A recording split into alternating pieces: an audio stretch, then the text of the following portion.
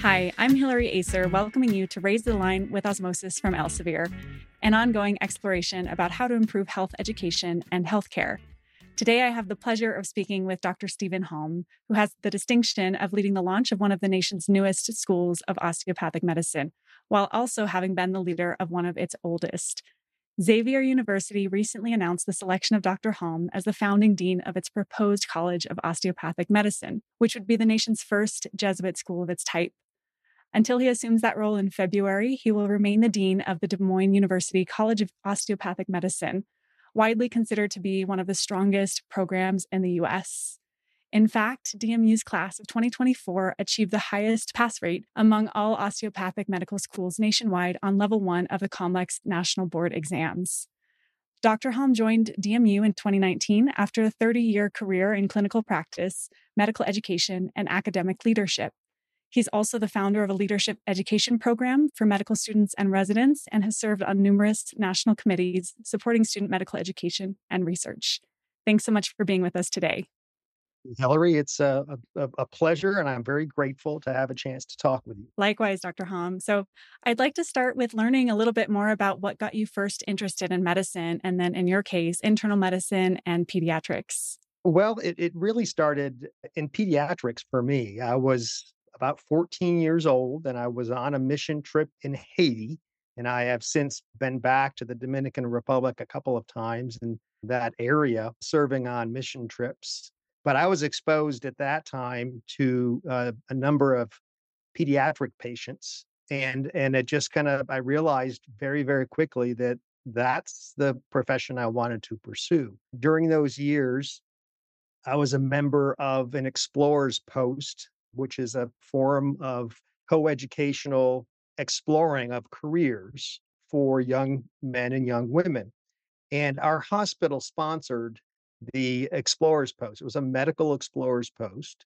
So I had a great opportunities to spend some time in emergency rooms and in surgical suites. We were hypnotized by a psychiatrist and also exposed to pediatrics. And that was kind of just reinforced with me my interest in going into pediatrics.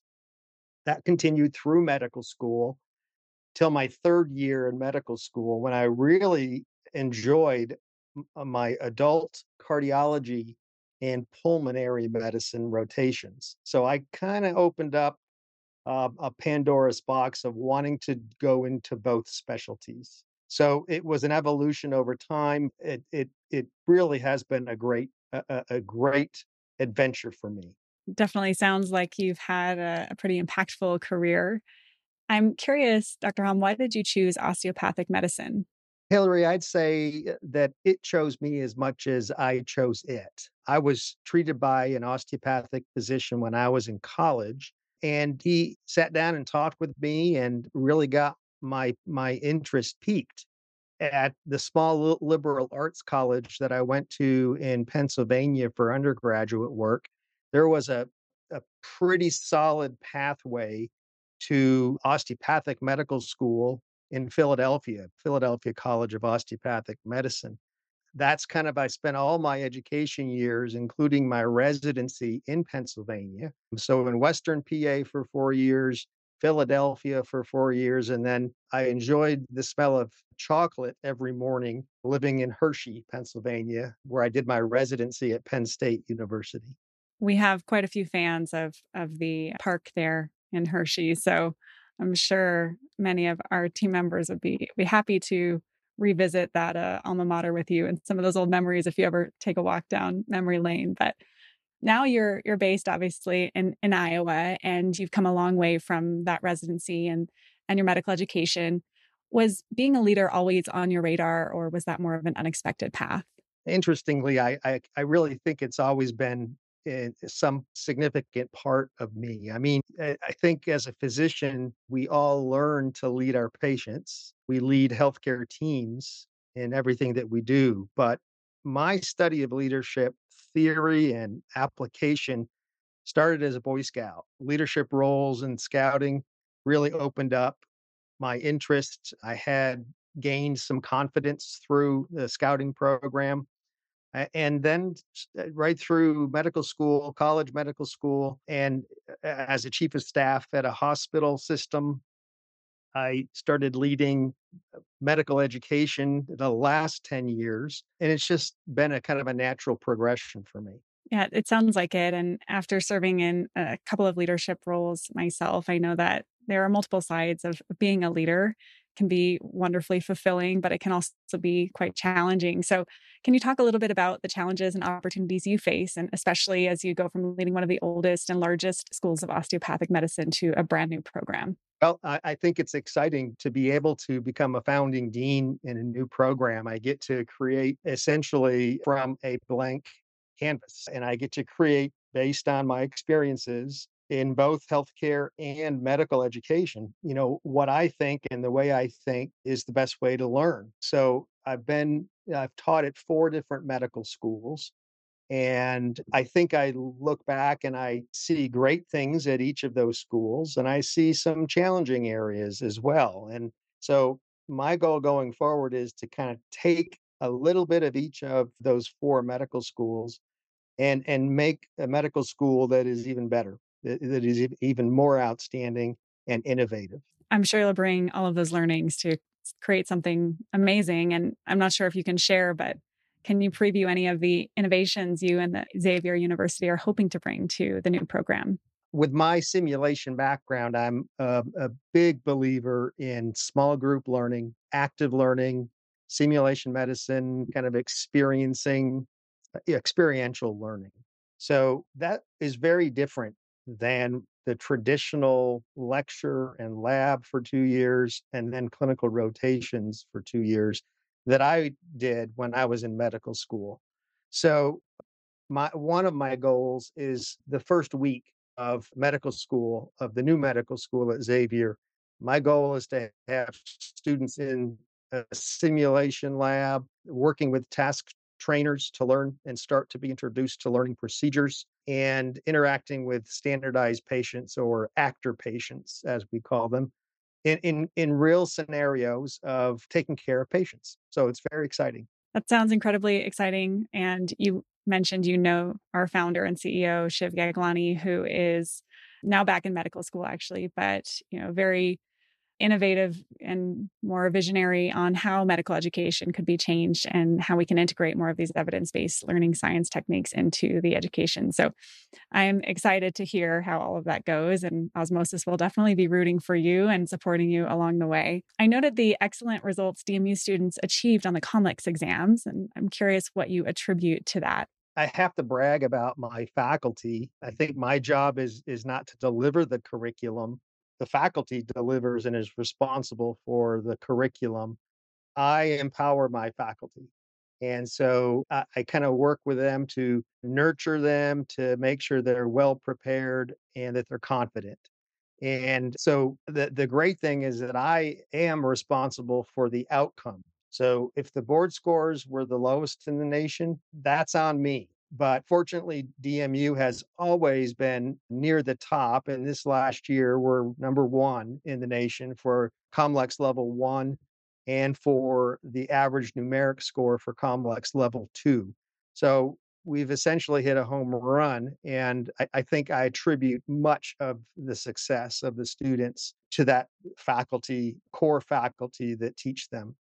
We also offer students great resources and like osmosis. We have offered it to our second year class in their preparation for their first board evaluation. And it really is something the students enjoy. We've actually encouraged and have had our other programs, our PA program in particular, also use it and incorporate the materials into their coursework. So it's combination of great faculty and great resources. Well, congratulations to you and the team. I'm sure you've played a big role in that as well, and you should be very proud as the leader of that program to see such amazing results. Prior to coming to DMU, you were the chair of simulation medicine at Campbell University's School of Osteopathic Medicine. I'd love to get your perspective on the role simulation medicine plays in medical education today, and in particular, how it's changed over your career. I love that question, Hillary, because simulation medicine changed my life about 10 years ago. And it's kind of launched a revolution in healthcare, going way back. The similarities to commercial aviation and healthcare have always been there. And in the 70s, 1970s, commercial aviation went through some big changes utilizing simulation techniques and debriefing, teamwork, communications, improving things so that today commercial aviation it's much safer to fly in an airplane than it is to go to a hospital. So we have to take some of those tricks and tips and system improvements that you see in commercial aviation and bring them over to healthcare. And that's really the last probably 20 years what you've started to see in medical education. And it's just getting bigger and bigger. More and more emphasis on experiential learning, use of task trainers, mannequin-based simulation, and standardized patients. I think it's a great opportunity to push healthcare safety forward. I hadn't actually drawn the connection between aviation and medicine and medical education, but that makes a lot of sense. And hopefully, we'll continue to draw from other industries and other fields and kind of cross pollinate those best practices and ideas within creating high performing teams, creating cultures where people can speak up if there are mistakes made, and of course, for our students, make sure that they get plenty of repetitions and time to practice before they actually see their real patients. So yeah, we're excited to continue partnering, especially across Elsevier, with other tools and expanding our resources around simulations and that kind of education. Hillary, there is a great book that compares the successes in commercial aviation to the potential successes in hospitals and healthcare. It's called Why Hospitals Should Fly. And the idea is that hospitals need to have that level of safety that commercial aviation has established. It's by the author is John Nance, and John is a national leader in improving healthcare outcomes and healthcare quality. So I'd recommend that's an easy read. And I think listeners will be able to apply what I'm saying in recognizing how important this is.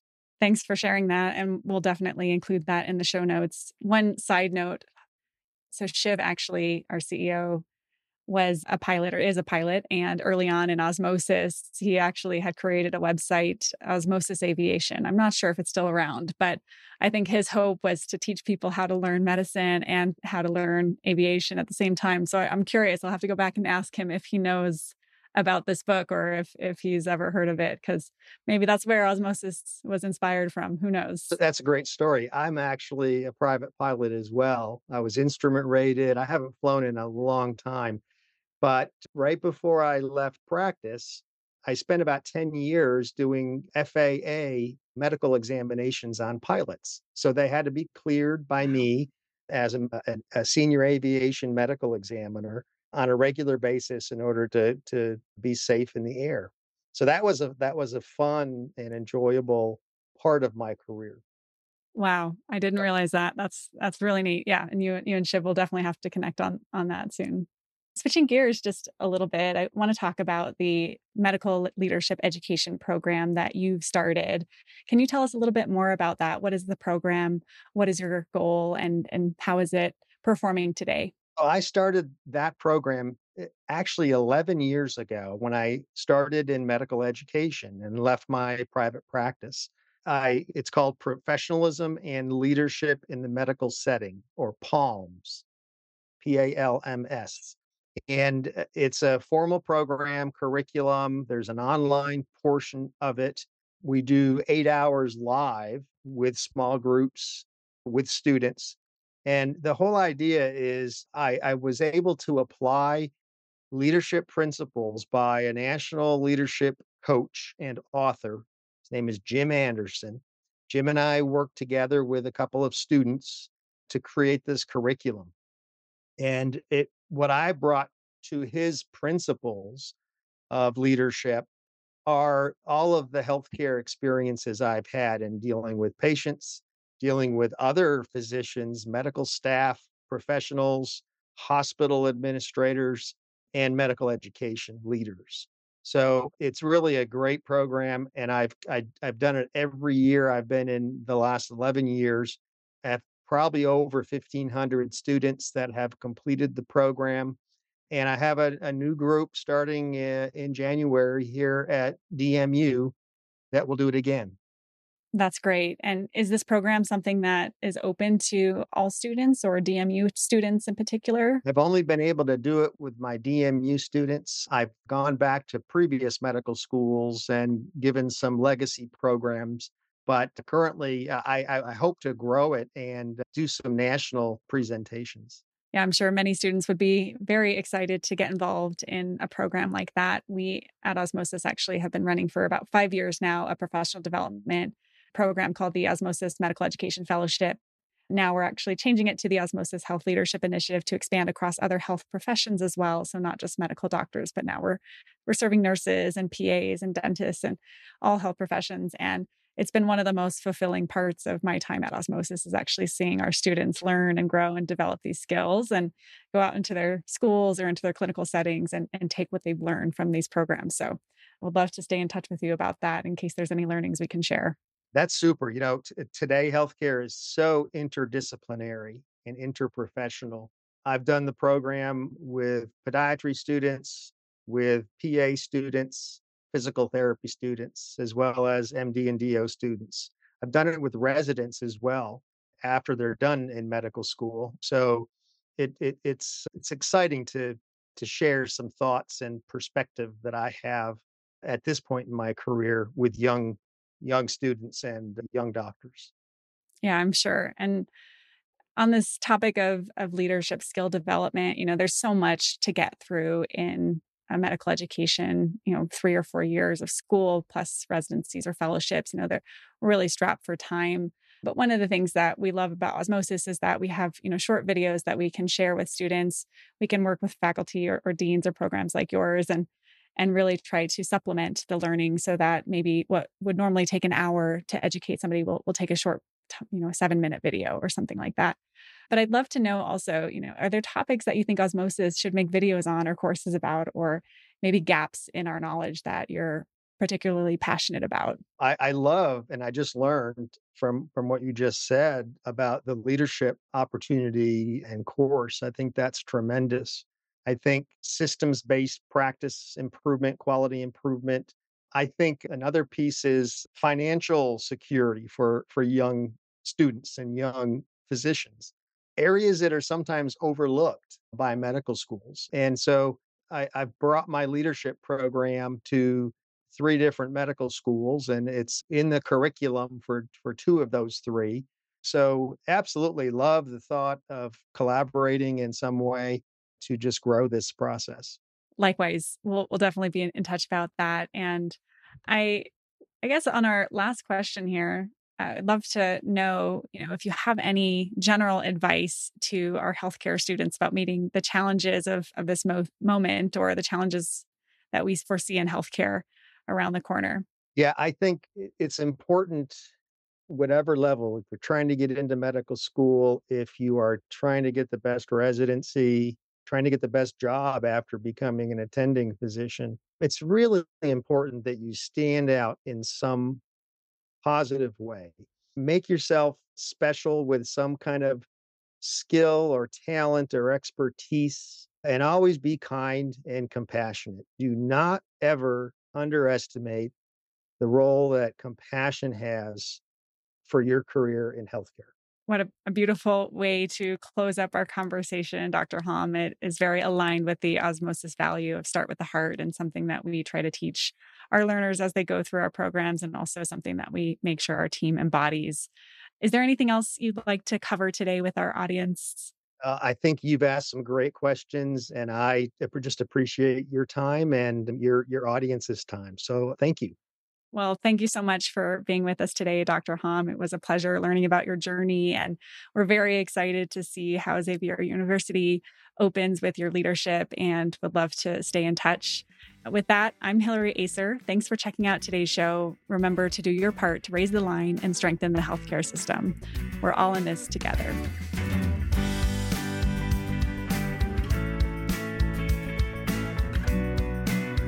If you like this podcast, please share it on your social channels.